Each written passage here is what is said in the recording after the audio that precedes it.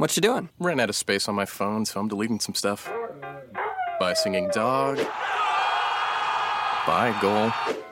I pronounce you. By wedding ceremony. Stop. At Metro PCS, you get 2 free phones with twice as much memory. Really? Don't say bye to your memories. Switch to Metro PCS and get 2 free LG K20 Plus phones with 32 gigs when you switch 2 lines. Metro PCS. Wireless. Figured out. Coverage not available in some areas. Sales tax not included in phone price. Excludes numbers on the T-Mobile network. See store for details and terms and conditions. You are Locked On Fantasy, your daily fantasy football podcast, part of the Locked On Podcast Network.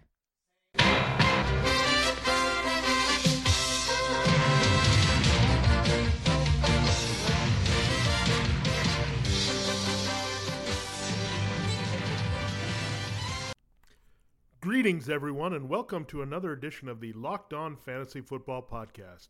As usual, I'm your host, Vinny Iyer, and when I'm not doing this, I'm a NFL and fantasy football writer for Sporting News, and we're up and running there, giving you all the good preview content, whether it's knowing how your favorite team in reality is going to do this season, or really helping you with everything you need in this busy week for fantasy drafts. And this show and the next couple shows, we're going to focus on that and kind of look at your fantasy draft in chunks of rounds here. And today's show, we'll look at the first 5 rounds. Those are kind of the core rounds in developing your team. And this is going to be the nucleus of hopefully what's a championship roster in 2016. So we'll break that down. We'll come back and look at the kind of middle rounds, then finish up with the late rounds on Wednesday. So that's how we're going to lay it out this week. We'll be all about draft prep. And so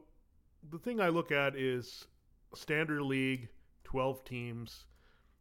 I'll make some concessions here for PPR as we go along, but that's where we want to look at every spot there, 1 through 12, what you're thinking with each spot and how you should approach it. It's very tough this year because there are a lot of options right after you get to number 1. So if you had the number 1 overall pick in the draft, Antonio Brown is looking like the guy that you can trust the most. And you've heard a lot about the wide receivers. We've been pumping them up a lot on this podcast in our positional previews and overall draft strategies. And the reason you have to stick with that is a guy like Brown is like a RB1.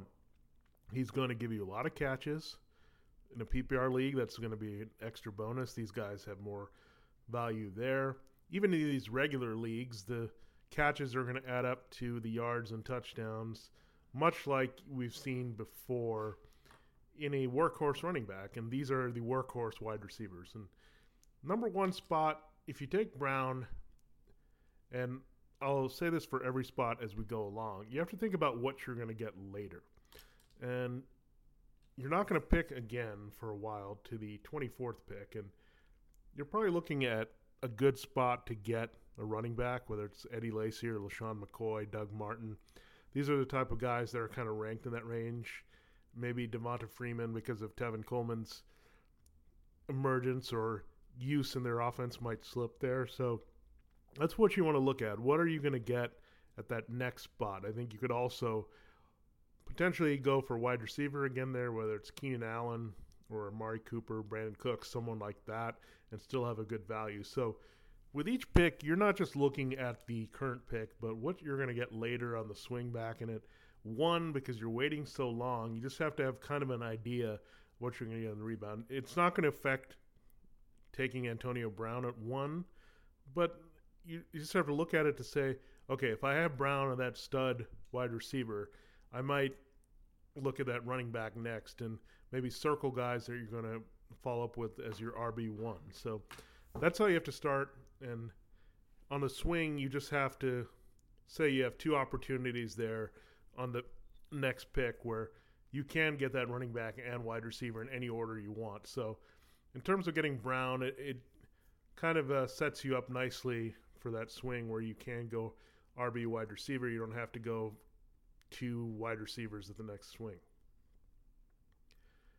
At that number 2 pick, this one is interesting in the fact that Julio Jones and Odell Beckham Jr. have been getting a lot of steam for the selection. A lot of people have Beckham over Jones, but there's been an argument for Todd Gurley there as well. So you have to look at, I think Beckham is the next guy because of the touchdown potential. I don't like Julio Jones, and I really don't like him in relation to Beckham with a touchdown. So if I was going to go for the number 2, I can't trust Jones there.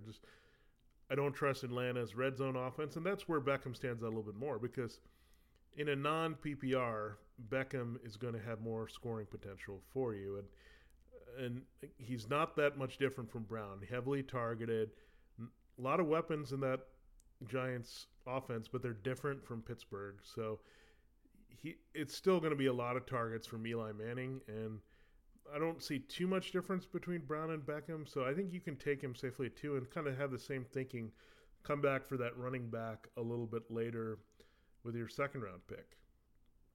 With the third, this is where you kind of weigh what you're going to get later a little bit more, because I mentioned Jones versus Gurley, and if you wait later and the type of running backs you get, there's going to be that run there where everyone's going to jump on that borderline RB1-2 there at the end of the second round. And so then you might be saying, oh, wait, look at the guys that are available at running back. There's quite a big drop-off. The next guy, you're looking at C.J. Anderson, possibly in a timeshare. You have Carlos Hyde. There's some durability issues, and Latavius Murray. So you're already out of luck if you're looking for that consistent, heavy load, reliable feature back. If you go ahead and take the wide receiver here, you'll probably have to go wide receiver again, and you're kind of down that spiral of 0 running back potentially. So just be wary of that. If you want and you like that reliable stud and that third pick, it's a little bit more important to go for a Gurley, or if he's not your guy of choice, it's okay to go David Johnson. I think they're pretty close to me, but it's always about how you're going to stack your positions later, and are you going to get something over everyone else. Here with Gurley, you know you're going to get a pretty nice advantage over other RB1s in that top tier. Well, would say Jones, because of the touchdown question marks, I don't know if he's going to give you too much more than the wide receiver you could get with your second round pick. Now, I think 4, 5, and 6, these are just definitely positions where you can go for that RB1, keep that up. David Johnson, Ezekiel Elliott, Adrian Peterson, Lamar Miller, these are all candidates there in that group, and I think they go before the next tier of wide receivers in some order. You can look at Dez Bryant, A.J. Green, DeAndre Hopkins. I like Bryant, even with Dak Prescott potentially in there for a long time. Dak and Dez have a good chemistry, and with a rookie quarterback, they tend to be more targeting the guys that are the go-to guys and don't spread it around as much. Trust those number ones to bail them out of situation. And A.J. Green, I also like a little bit more now with Tyler Eifert in question. Brandon LaFell kind of banged up with a hand. Tyler Boyd, the rookie, is their next best receiving option at this point early in the year. So you look at this Bengals passing offense with Andy Dalton, the way he's played so far in the preseason, it looks very good, explosive. Green is going to see his targets going an uptick with just limited stuff around him. I think Giovanni Bernard could cut into that a little bit, but Green is still going to be a super, super targeted player. I just think the Bengals have a little bit more scoring upside than Houston. And for me, Hopkins in that range late in the first round, he's fine. Brock Osweiler is going to be more effective. The one thing that Hopkins is going to be affected by is, we mentioned Lamar Miller. He's going to get a lot more touches, not only to run the ball, but score in the red zone and also be involved in the passing game. And you have Will Fuller and Braxton Miller looking like they're going to have some pretty important roles in this passing game, maybe take the pressure off targeting Hopkins too much. And you figure Houston with Osweiler is going to have a little bit more low volume in the passing game. And I think they want to be a low-volume team. They don't want to get into shootouts here in this division with Blake Bortles and Andrew Luck. And they know that Tennessee is going to try to control the clock there with Marcus Mariota. So they're going to try to play some of that here in Houston. So that's why I kind of put Hopkins behind that. I think he's just an exceptional receiver. He's fine. He's going to be targeted a lot. But the numbers might be less to had because there's more things that Houston would like to do offensively. While I see Green and Bryant still like dominating on their teams early because of circumstances around them. Now, with Rob Gronkowski, he's probably the most debated first-round pick because it's looking at a guy that's a tight end. You have to either commit to Gronkowski early and you have to accept that your draft is going to be kind of dictated by this pick a little bit more, or then you just wait for a while because I think you get to a point where you're going for Jordan Reed or Greg Olsen or someone in that next group of tight ends. I don't think there's as much separation. Once you get past Reed, really, Reed is the next guy in a tier of his own. But once you get past him, you're looking at a waiting game. So that's kind of going to dictate what you do here. If you like Gronk and you say, I want to have a huge advantage at this position, I'll take my chances with a little less at other positions. That's how you have to approach it. And so say you take Gronk 10, 11, 12, you come around on the back end, you're not going to have maybe that receiver that you totally want because you're going to miss out on not only Bryant, Green, and Hopkins, but probably Allen Robinson as well. So you're going to jump right into that next tier of wide receiver. But you should be okay with that because you're so far ahead in the tier with your tight end that it's not bad to get a Brandon Marshall as your top wide receiver. It's perfectly fine. A lot of people are going to miss out. Half your league technically is going to miss out on those elite guys I mentioned. So to have Gronkowski and have that cushion and that bump at that one position is very helpful, and it allows you to so-called make mistakes or be okay with lesser guys at the other position. So that's the one thing you keep in mind. You might say, oh, I got Gronk, but I feel really weak at these other positions. But really, you have a cushion built in there with your scoring above the rest of the field where you can put together a solid trio of wide receivers, two solid but not spectacular running backs, and still be fine. And that's what you're going to do, basically. It delays your running back a little bit because you might go wide receiver next with Gronkowski and kind of not go zero running back, but maybe go one running back in the first 5 rounds and then just plug in a bunch of guys as a potential RB2 later platoon situation. If you have a flex, you might be a little bit more aggressive with the running backs if you have to start 3 wide receivers as well. But I think that's what you just have to keep in mind when you take Gronkowski of the consequences later in the draft. Now that we've broken down the first round pretty significantly, we'll go through what you want to see your team coming together as in the 2nd through 5th rounds. And I am a person that is going to say quarterback, you have to make sure that you're getting a good value there to try to commit to a quarterback in one of these 5 rounds. And if you look at it right now, the consensus is Cam Newton is the number 1, but he's only in the 4th tier overall, technically, to me. And he shouldn't be really going off the board until the late 3rd round. And Aaron Rodgers is kind of right there with him with a grade. So you have to weigh this. I think if you want Cam Newton, you have to kind of read into your league a little bit here. That's where the gamesmanship comes in.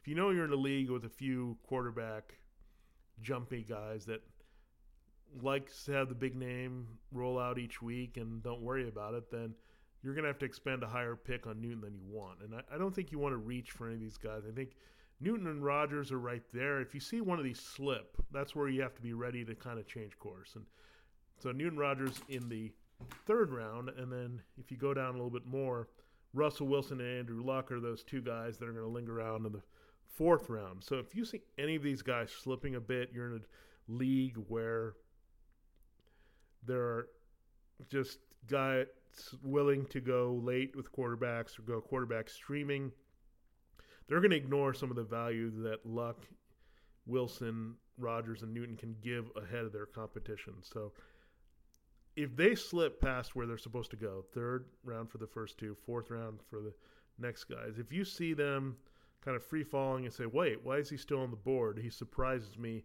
That's probably a good time to start targeting him. So you don't want to lock in to anything in terms of, oh, I'm going to wait for a quarterback. No, I'm going to jump into a quarterback. You have to kind of wait and see it play out and see how your team is. And I mentioned right at the top that this is the core. Those first 5 rounds are the core of your team. This is a team that you're putting together. Not only is it going to be consistent as a whole week in and week out, but also have a few explosive guys in this bunch that can carry your team. And that's the thing about these 4 quarterbacks. There's going to be weeks like that where it's a trade-off. You have to see, is this guy going to help me have an explosive week, this running back or wide receiver? Like, think about it there with like Jarvis Landry is a good example, or Julian Edelman in that same range. Are they really going to help my team overall win more than Luck and Wilson? And can I get guys like that a little later?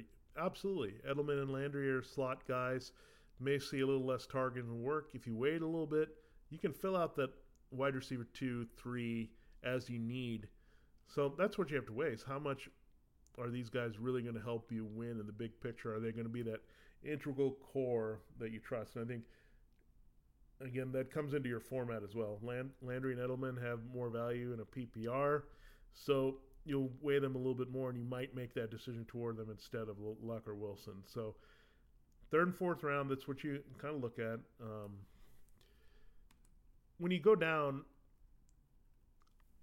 I like to just circle guys that I think are going to have a big year. A good example for me in the 3rd round is Amari Cooper. I just say I really like what he can do this season in Oakland, and I want him on a lot of my teams, and you go from there. So you don't mind then knowing these are guys you're willing to pick a few spots earlier than you have on your board because you think they're going to outplay their average ADP or rankings on the cheat sheet. So that's a good strategy to employ here, is just maybe figure out guys that you absolutely want no part of and focus on the sleepers and talents that you think are ready for that big breakout. And that's a good thing for your rankings. It'll help you make the quicker decisions. It'll make you handle the fast to time on the clock very well in the draft. So I would do that. Just go about and say guys I like more than where they at, guys I like less, guys that I don't want to touch this year and trust in any capacity. So that's how you get prepared for a mock draft a little bit better, where you're never panicking. You have the guys you want to take, and in some cases, you're okay reaching. Now, when we get to the 3rd round, I mentioned Jordan Reed, and I think with Jordan Reed, he's a guy that you want to kind of take in the middle of the best wide receiver 2s, and that's how you have to kind of look at his production. And I think for me, the early 4th round is about the right time to strike on Reed. There are some injury issues with him. I know he was fully healthy last year. He's still Kirk Cousins' main man there, but just the injury issues alone, I would target him more in that wide receiver 2 range. I probably like him ahead of most of the RB type 2s because you get into a lot of committee approaches around there. The Thomas Rawls, Matt Forte are kind of in that range. And, I mean, Jeremy Maclin is a good example. He's someone that's been ranked a lot there with Reed. I think Reed sounds just a little bit better because you're looking at Maclin, a number 1 option in his offense, Jordan Reed, number 1 option in his offense. And you think about Washington versus Kansas City, who's going to put up maybe more points in the passing game, you would lean Washington there. So that's how you make the decisions on that. And for me, after that with tight end, I see Greg Olsen there in the 4th round. He's a guy that I can't recommend over Andrew Luck and Russell Wilson. He's a little bit older. They're going to have some more guys to throw to this year with Kelvin Benjamin and Devin Funchess. Guys with similar catch radii that Cam Newton can throw it up into the red zone. So that's what you look at there.